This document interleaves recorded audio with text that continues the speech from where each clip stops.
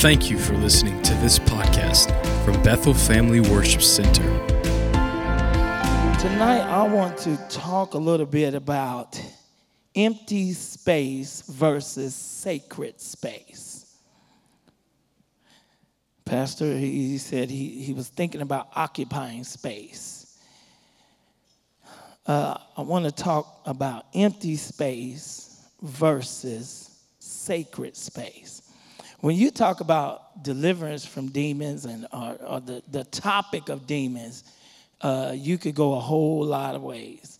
And as Pastor said, there's a whole lot of talk on social media right now about demons. And some of that I wanted to kind of share tonight. Things like where demons come from, where they originated, according to Scripture. Some things that's going on in this culture that has to do with demonic activity. And it's a whole lot of it. Some of the movies that you watch, very demonic. Things like, a lot of stuff that Disney puts out. I know people love their Disney. But I'm telling you, movies like Elemental.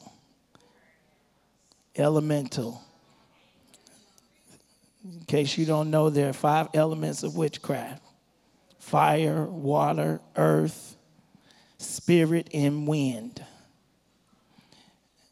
They are slowly attempting to indoctrinate us into a demonic culture. And so you can go a lot of ways. But tonight I want to talk about the empty space versus the sacred space. And we're going to go from Matthew 12:43 through 45. I hope you have a pencil and paper tonight so you can take notes. Class is in session. Matthew 12:43 through 45. And it says this: when an unclean spirit goes out of a man, he goes through dry places seeking rest and finds none. Then he says, I will return to my house from which I came. And when he comes, he finds it empty. Say empty. Swept and put in order. But then he goes and takes with him 7 other spirits more wicked than himself. And they enter and dwell there, and the last state of that man is worse than the first. So shall it also be with this wicked generation. Empty space. Empty space. So we were not made to be empty in our inner being. We were made to be indwelt.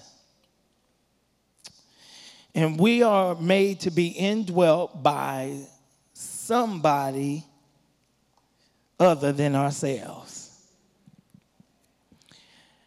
Our souls cannot exist in a vacancy. If we don't allow Jesus Christ to occupy his proper place in our soul, in our inner being, through the Holy Ghost, the Holy Spirit, then we're not, if we don't allow him to be there, we really open ourselves up for anything else to be there. Because we weren't made to be vacant. This is very important, because man was not made to stay or be in a state of spiritual neutrality. When you think about spiritual neutrality and all the different beliefs that people have, a question kind of arises, and this is what I kind of thought about. What about people who don't believe in Christ? People who are living in sin. If God is not resident in them, do they operate spiritually neutral? Are they simply just empty? Are they unoccupied? The Apostle Paul said this in Ephesians 2:1-3. He said, "And you he made alive, who were dead in trespasses and sins, in which you once walked according to the course of this world, according to the prince of the power of the air, the spirit who now works in the sons of disobedience, among whom also we all once conducted ourselves in the lust of the flesh, fulfilling the desires of the flesh and of the mind, and were by nature children of wrath, just as the others." That's in Ephesians 2:1-3. So unbelieving people, they don't live spiritually neutral, unoccupied in their inner being. If Christ does not dwell in them, then someone else or something else in the form of an idol is actively at work in them. Paul calls it the prince of the power of the air. In case you didn't know, that's the devil. He is the spirit who now works in the sons of disobedience. So anybody that is not a believer is in that category. Now the devil, he is not omnipresent as God is, but he can still influence the lives of people through unclean spirits who they operate under his control. And so, he's working in the sons of disobedience, but he's using a lot of unclean spirits to do it. When we create this kind of vacancy within us, our souls, inside of our souls, that vacuum, it becomes irresistible to something. And it draws something to it. If Christ is not in you, something is on the way.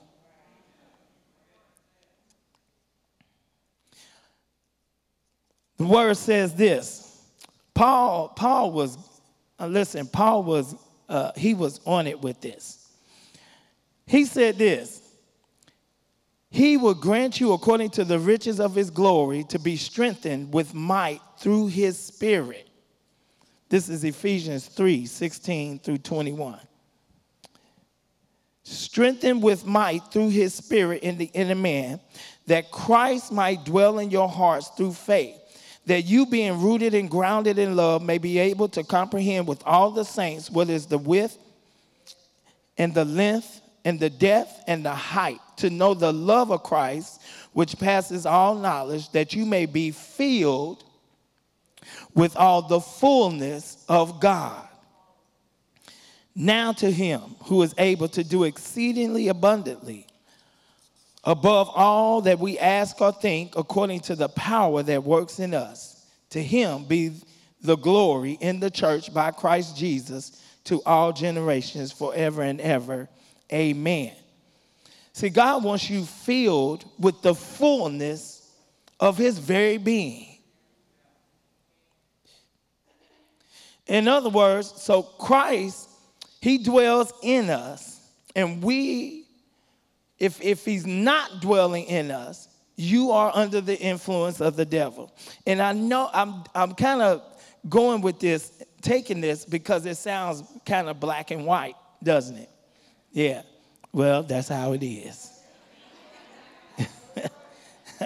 It's what the Bible teaches. There's no gray area.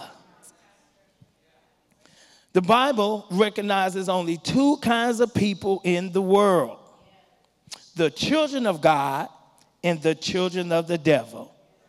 Well, where is that? 1 John 3 and 10. 1 John 3 and 10 says this: in this, the children of God and the children of the devil are manifest. Whoever does not practice righteousness is not of God, nor is he who does not love his brother.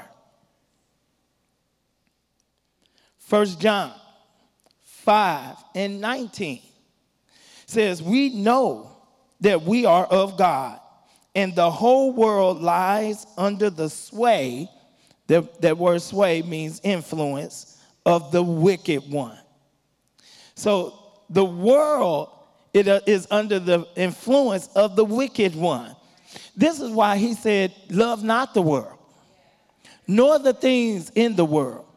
Because all that's in the world is lust of the flesh, the lust of the eye, and the pride of life. The world is influenced by the wicked one. And it's sad because we have to teach and preach to Christians that they shouldn't love the world, but they should already know that. But a lot of them do. They love the world. They want to be like the world. They want to look like the world. They try to talk like the world. Come on. Christians. 2 Corinthians 4, 3 through 4.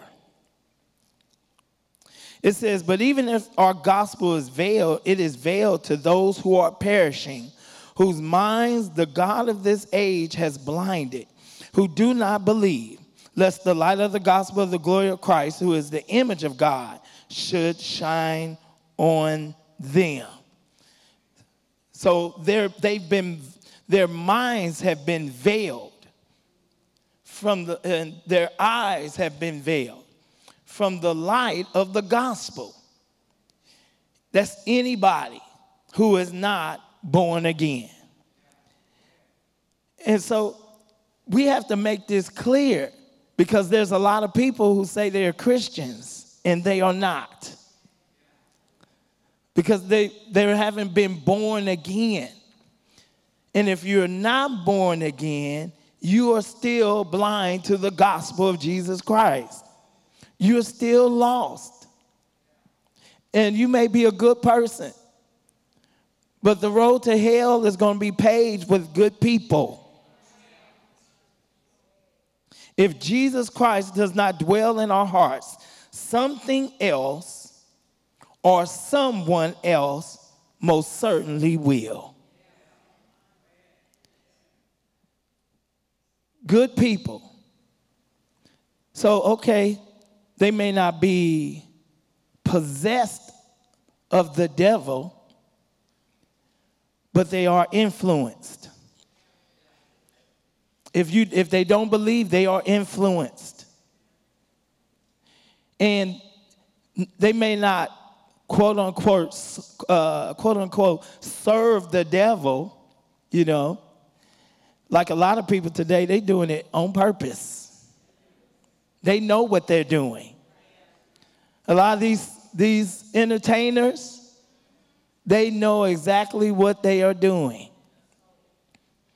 And so some people, they don't serve the devil, but they're serving an idol. Because if the devil is not in them, possessing them, then something else is there in the form of an idol, their career, their family, you name it, their possessions. An idol is there because man was not made to be vacant. He's got to be filled with something or someone. Now, demons are parasitic. And the definition of a parasite is this. And I believe we have that. May not, but a parasite is an organism that lives on or in a host organism and gets its food from or at the expense of its host. So a parasite lives on or in an organism and gets its food from or at the expense of the host. And that's what demons do. Feeding on people. And they do it at the expense of the person that they're in or oppressing. Now watch this. Matthew 12, 43, 45 again. It says, when an unclean spirit goes out of a man, he goes through dry places, seeking rest, and finds none. Dry places. I learned this the hard way. This is what I mean. I was in Bible school, and a young lady I knew who had been delivered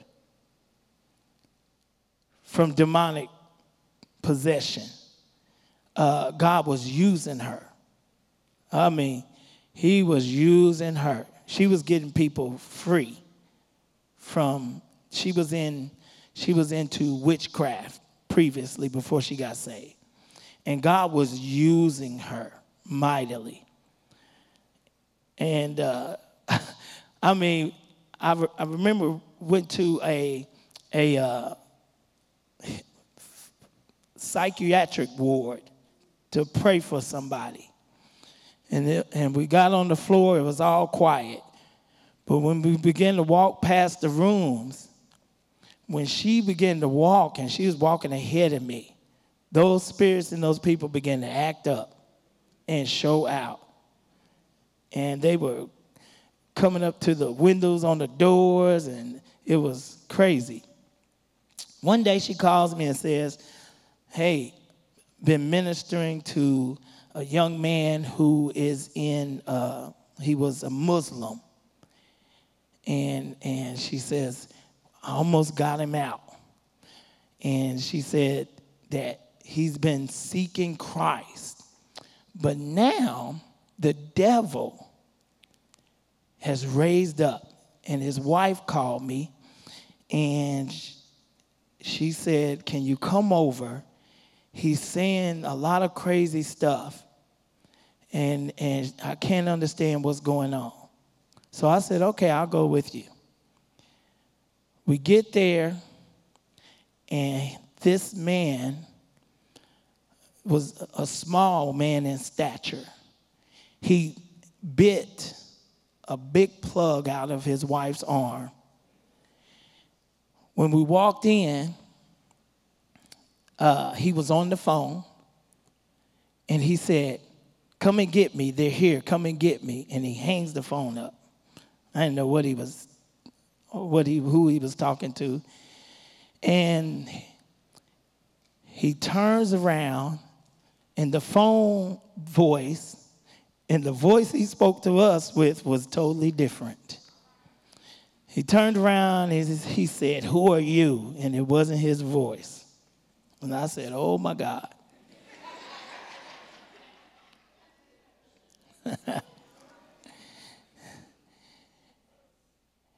And so she said to him, come out.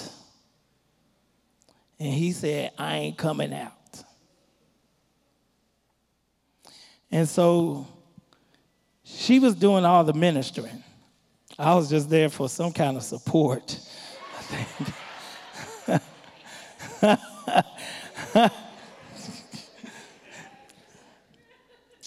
And so at a point, you could tell that his deliverance is coming. And so this demon got real quiet, and then he said, can I get a drink of water? And so I turned, because I'm about to go get him a drink of water. And she told me, she said, no, don't do that. She said, don't do it. And I said, okay. You know. And so, this is for real story, this is for real. Afterwards, she explained to me, she said, when demons come out, she said that was the demon asking for water.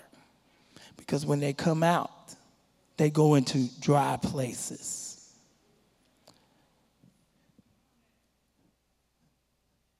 This is for real stuff.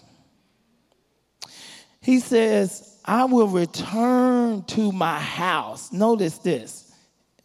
He's speaking possession, his house. He's speaking ownership because they want to own you. From which I came, and when he comes, he finds it empty, swept, put in order. Then he goes and takes with him 7 other spirits more wicked than himself, and they enter and dwell there. And the last state of that man is worse than the first. So the demon was in the man, spiritually living in him, controlling his thoughts, controlling his actions, possessing him as if he was his own. When a demon possesses an individual, they own the way they think, the way they reason. And they drive them to relentless sin. And they do that because demons are relentlessly empty themselves. They're empty. A person, an individual, is like a house, okay?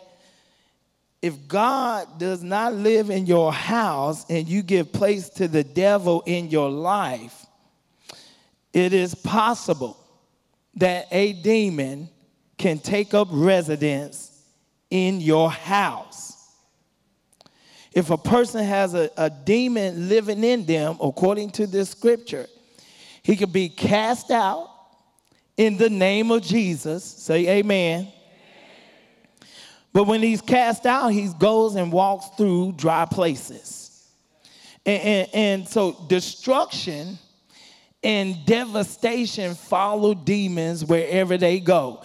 That's why when they come up in your house, they make a mess of it. You got to look at it like a house. He comes up into your house that's clean, that's swept, and that's empty. It's empty. And they make a mess of it. And what happens is when the devil is cast out, and you got to know this, when the devil is cast out of somebody, that's Jesus cleaning the house. He cleans it. He sweeps it. The house is clean. But you cannot miss this very important part. After the house is clean, the person has to ask Jesus into his house immediately. This is why there are many people who get delivered from demons and then go back to the same thing because people don't take the time to tell them now, right now, receive Jesus into your heart as your Lord and Savior. Because The devil is cast out, but until he receives Jesus into his heart, the house is empty. It's just clean now. And the devil demons are not intimidated by moral reformation. So when someone gets delivered from alcohol, gets delivered from drugs, gets delivered from whatever, as soon as they're delivered, the house is empty, okay? But the devil doesn't care that you walked out and you left with your clean house, and now you just I'm never gonna go back to that. Well, that's fine that you don't go back to alcohol once you're delivered. And it's fine that you don't go back to drugs once you're delivered. But unless you get Jesus back up in your house, come on now. Unless you get Jesus up in your house to fill your house, the devil is coming. And that doesn't mean you'll go back to drugs. He'll just do something else. Yeah. He'll change it to something else. So if you're ever casting the devil out of somebody,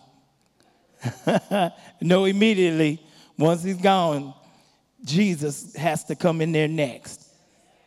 It is imperative that Jesus comes in the house, because the devil's he's not intimidated by moral reformation, that your house is clean. A demon thrives in bringing chaos to order.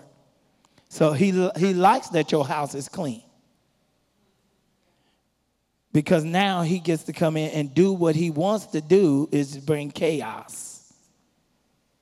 The real issue is not that the house is unoccupied. So when the devil is cast out, so the issue is not that the house is unoccupied. When he comes back, the issue is this: there's no power in there. There's no force in there. There's no Christ in there to keep him out. That's the issue. You can't leave your house empty, because eventually the demon will decide to come back to his house. And when he sees that it's cleaned up but empty, not only will he move back in, but he brings 7 more spirits worse than him in order to bring you into a worse condition. Now, people get possessed all kind of ways. There's all kind of ways for the devil to come in. And that's why the Bible says don't give no place to the devil. That's why you need to be careful what you're watching on television. Come on. You know, he can't, you born again, so he can't enter your person, but he can come in and oppress you. So you watch what you're listening to on the radio. Come on. Those people, they pray over that stuff. There are many entertainers that came out about how they asked spirits to come into them so they can perform, you know, they can act out the parts that they're playing. All this kind of stuff that's going on. And used to be people hide it. Nowadays, they coming right out and telling you. You know, people known at concerts said that they sold their soul to the devil. You know, this people are coming straight out and saying it. I know, because I got a guy on my job, you know. He's into witchcraft. He brings his book to work. His little witchcraft. You can't bring a Bible to work, but he can walk around with his little witchcraft book. You know. But the world is wicked. Come on now.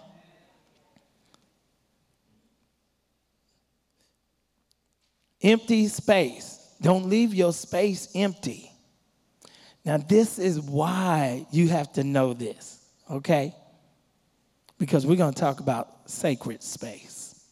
Empty space versus sacred space. Now, sacred space is this. Sacred space is a place where God is encountered in a special or direct way, by virtue of which the very place becomes holy and set apart from ordinary space. It is a point of reference to which people return, either physically or in memory. Some sacred places are the site of once-only encounters with God, while others are places of perpetual visitation. I got that from the Dictionary of Biblical Imagery. Dictionary of Biblical Imagery. Sacred space is where God is. Say sacred space. It's where God is, or where he has appeared, and is set off from normal space. It's also land God has claimed as his own and given as an inheritance. So, sacred space is where God appeared. Now, in Scripture, whenever God showed up somewhere, one of the first things they would do was build an altar. Because they considered wherever God showed up as sacred. And it also refers also to the land. You know, that's why we call Israel the Holy Land. It's because God had dedicated a land for himself that's his inheritance. And so Eden is the first sacred space. Eden was the first sacred space because Eden was God's dwelling. And it was a portion, a place in the world. Eden wasn't the whole world. It was just one place, geographical place in the world, on the earth. Eden was marked off. And we know this because it talks about the river Euphrates and the river Hiddekel and the different rivers that marked off Eden. And so God said to them, he said, what I want you to do is to take dominion, subdue, and multiply. Now, what they were supposed to do is this. They're in Eden where it's separate from everything else in the world. They were in Eden to tend to the garden, cultivate it. But they were supposed to go outside of Eden and make the rest of the world just like Eden. That's what God had appointed for them to do. But as we know, we're here today because they didn't do what they were supposed to do. Genesis 2:8 says, the Lord God planted a garden eastward in Eden. And there he put the man whom he had formed. So there's Eden. Within Eden is a garden. Man was supposed to tend the garden. But besides that, he was supposed to go out and subdue and take dominion over everything else and make it just like Eden. Why? Because Eden is sacred space. It's holy. How do we know that? When Adam sinned, God put him out. And then he put 2 cherubims. Am I in the Bible?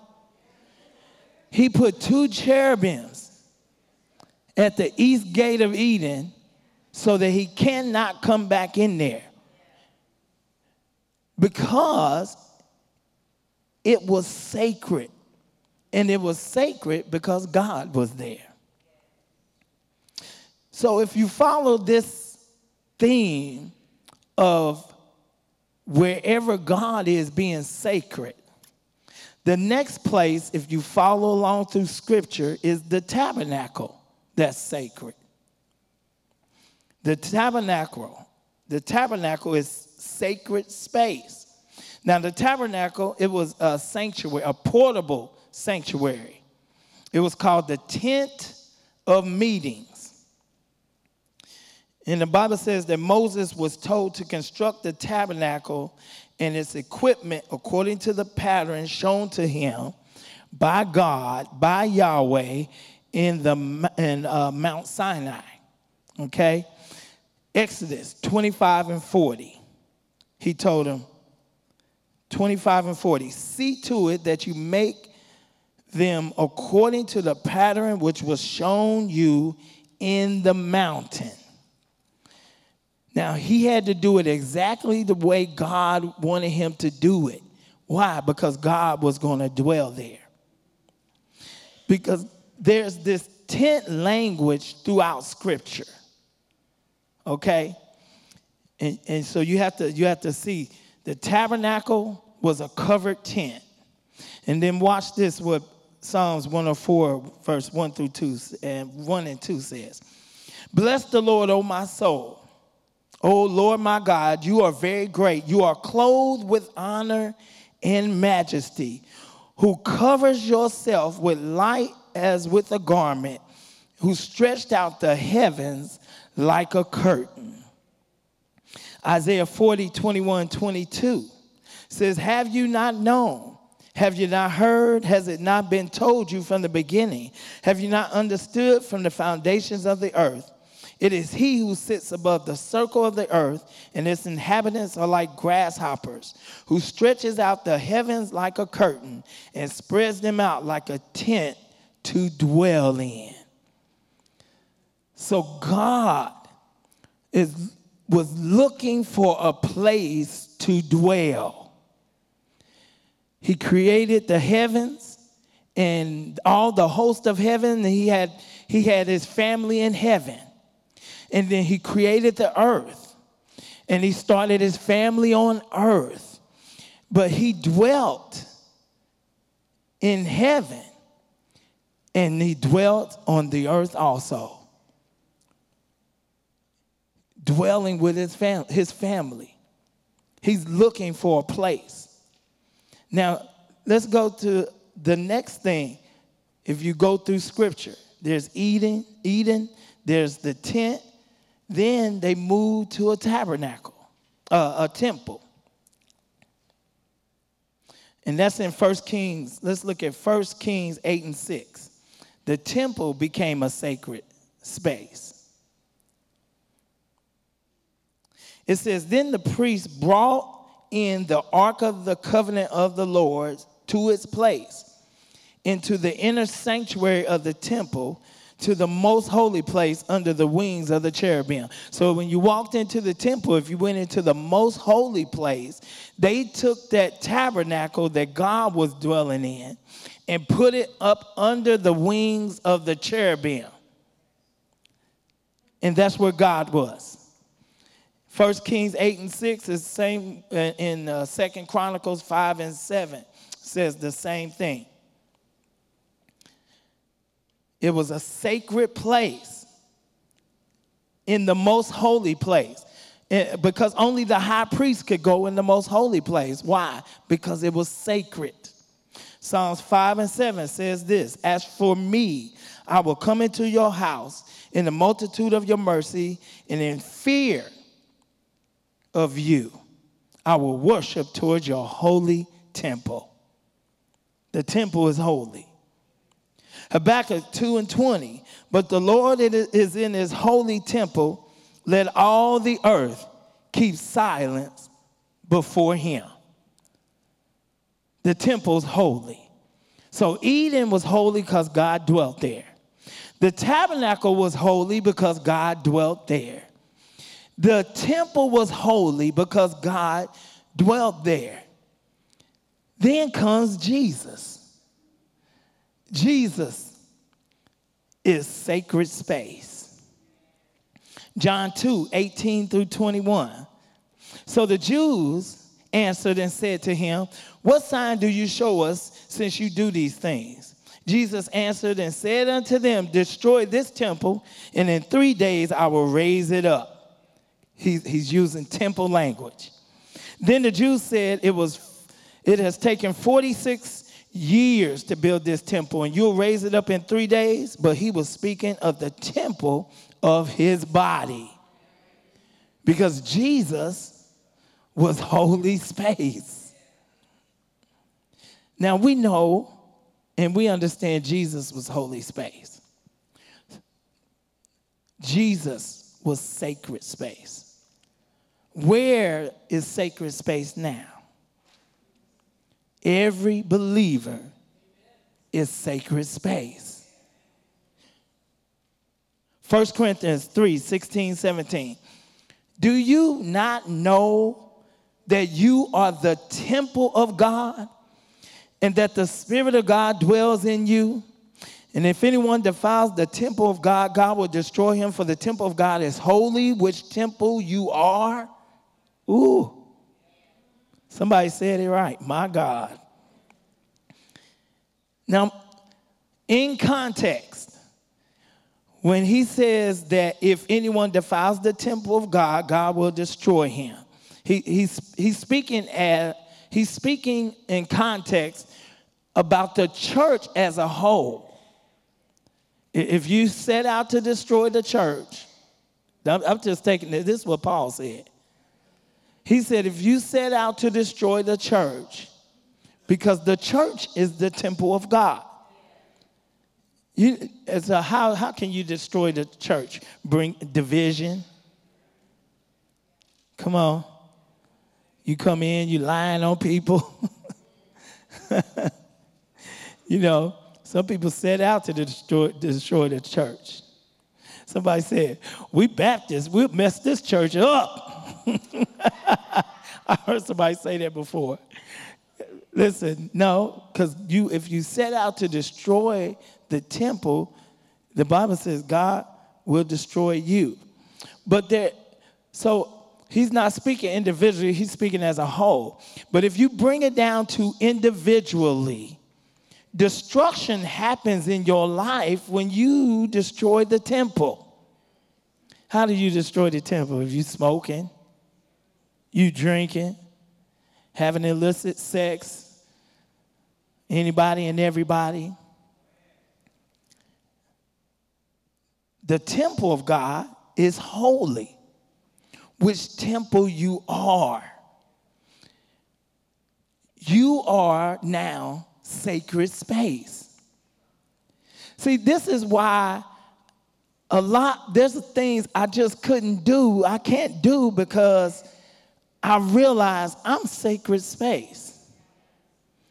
That God lives in me, has taken up residence in my house.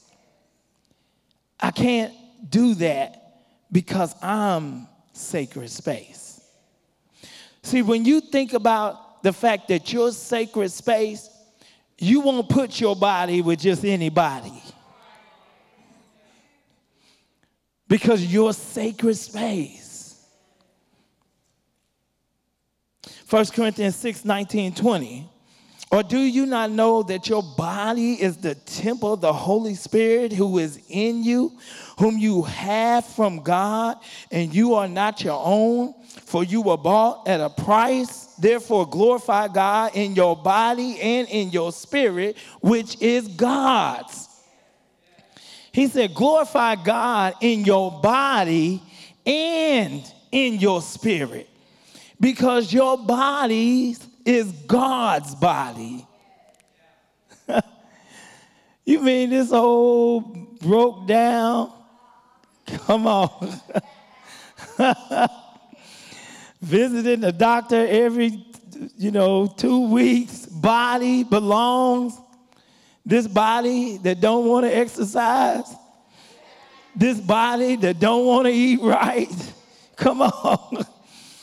Yes, that body belongs to God. Not only does it belong to God, he's in that body. Sometimes I think, because we have to break it down like this because we want to take everything to such a spiritual high and make it all spiritual. No, God's in that body. Like it or not, he's in that body. When you decided to make him Lord of your life, God came into that body. This is why it is so demonic what the devil is doing, making people hate their bodies. But you hate the house that God is living in? Come on now. 2 Corinthians 5, 1 through 4. For we know that if our earthly house, and then what does Paul say? This tent. He's using tent language.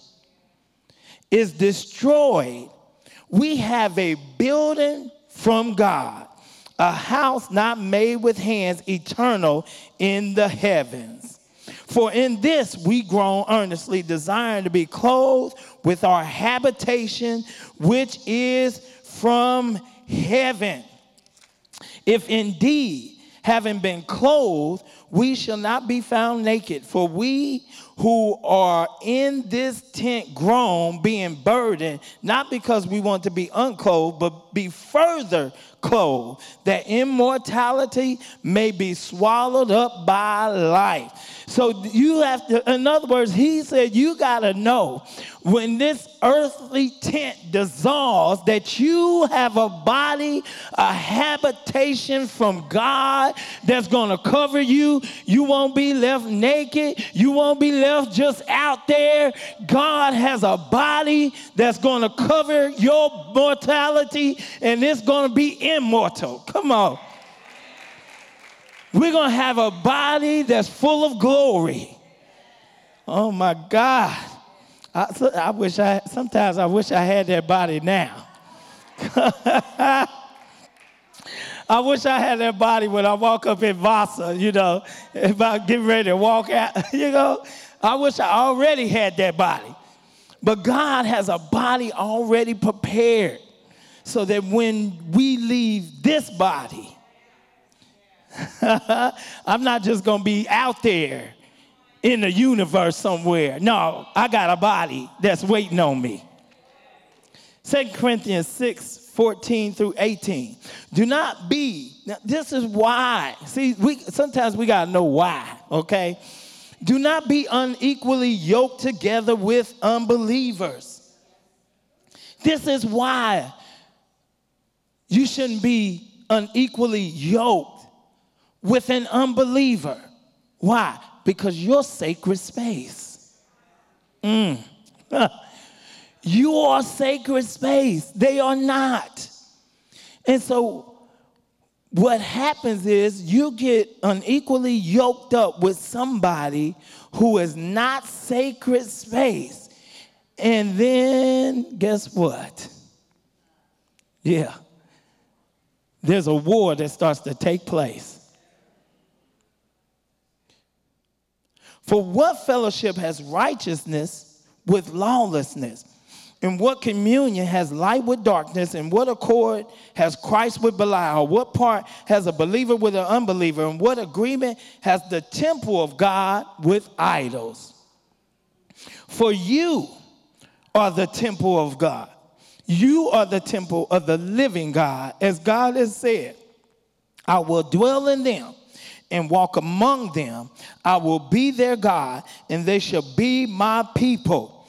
Therefore, come out from among them and be separate, says the Lord. Do not touch what is unclean, and I will receive you. I will be a father to you, and you shall be my sons and daughters, said the Lord Almighty. This is why you have to come out from among them, because you are separate. You are sacred space. You are walking around with God in your being. When you show up on your job, guess what? God shows up on that job. When you go to the gas station, you walk in there to pay for your gas. God just walked in there to that gas station. He's in you, and you are sacred space. Man, I don't know if y'all getting this. 1 Peter 2:5 says, you also are living stone. See, you're a living stone and are being built up a spiritual house, a holy priesthood, to offer spiritual sacrifices acceptable to God through Jesus Christ. You're being built up. You're being constructed. So every time you come to service, guess what? You're being constructed. Every time you hear a sermon, you're being constructed. Every time we lift our hands in praise, you're being constructed. Every time we worship, you're being constructed. Every time you get down in prayer, you are being constructed. Every time you read your word, you are being constructed because you are the house of God. Oh my God. And listen, the more construction you do, the bigger God gets inside.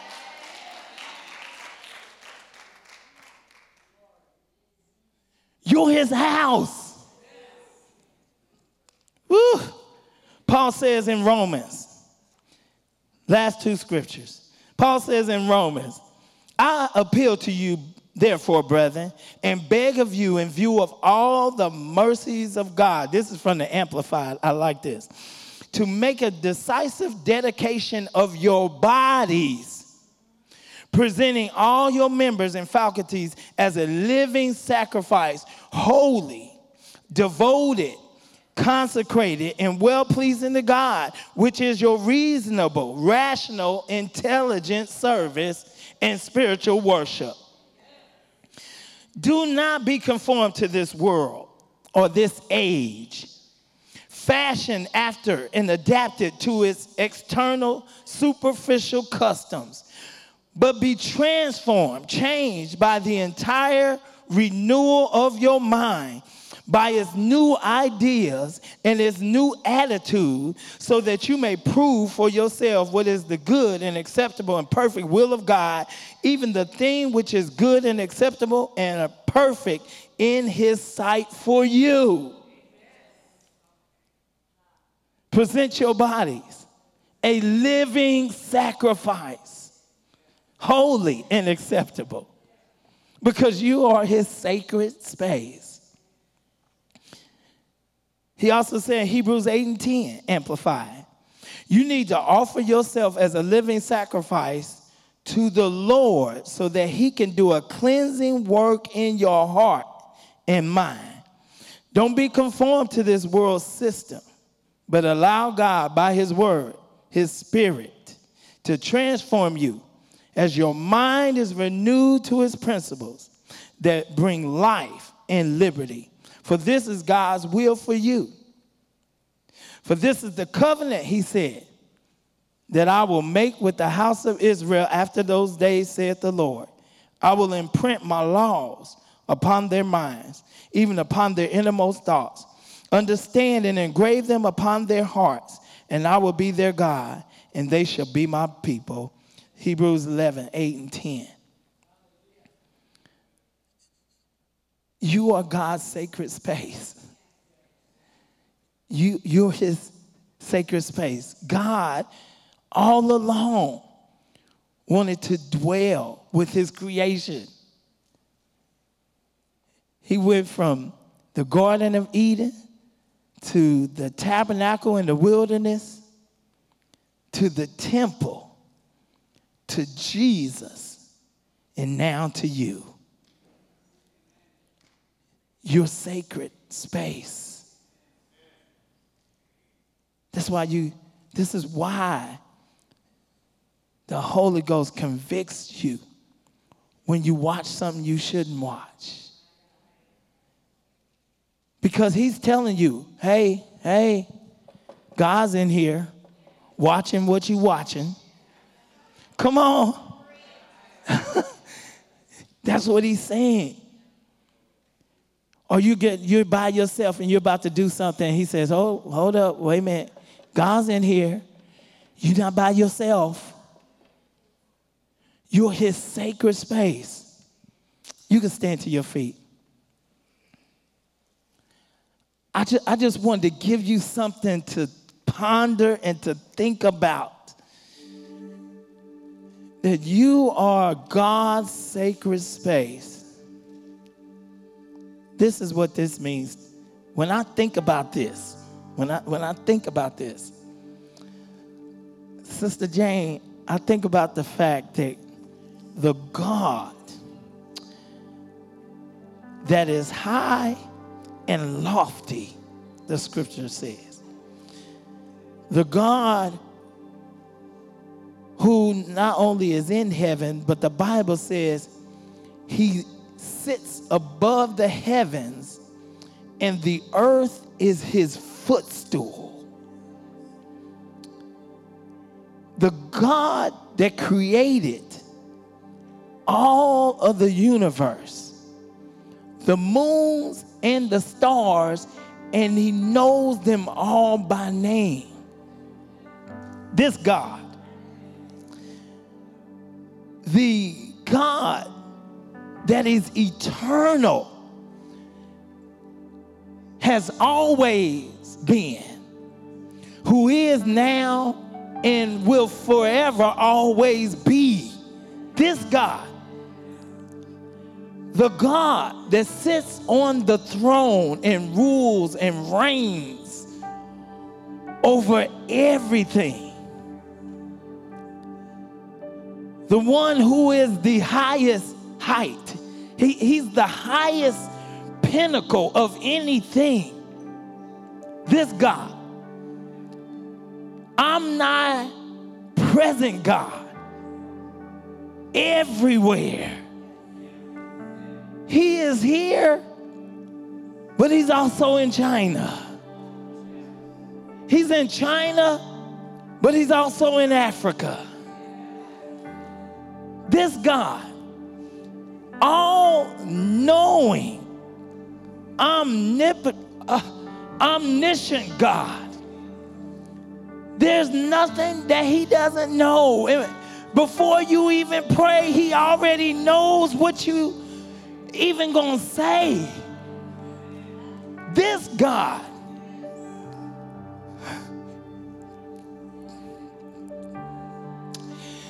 has made me, little me, his sacred space. That he lives inside of me. This God. I can't just do anything, because that God lives inside of me. And in every area he wants to construct me, I want him to do it. Because I want him to be big in me. I want to be the biggest house for God. I want to be the biggest house for God.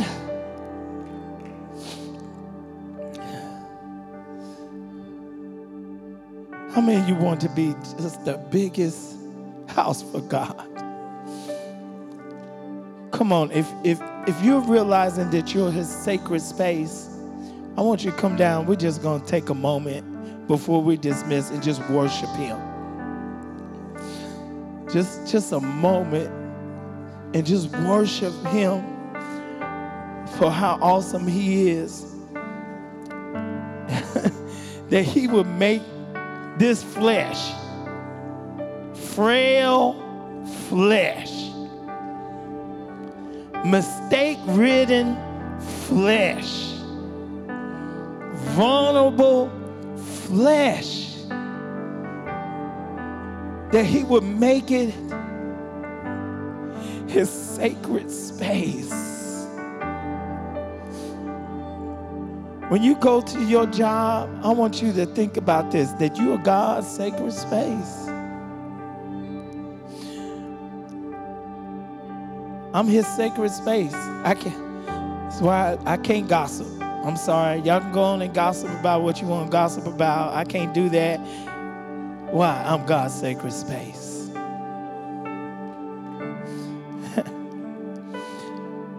See, I can't mistreat people. Why? Because I'm his sacred space. And you're my brother, guess what? You're his sacred space too. You're his sacred space. I can't live in sin. Why? Because I'm his sacred space. He lives in me. And it's in him I live, and I move, and I have my being. Come on, lift your hands and worship. Can we just take a moment and worship him?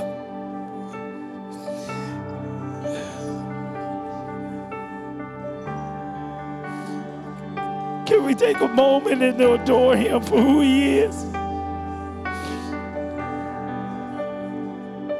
Can we exalt him and give him adoration?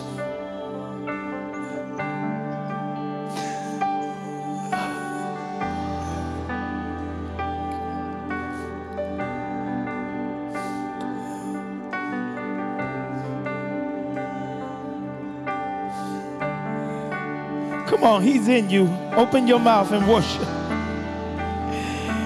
Come on, he's in you. Open your mouth and give him glory.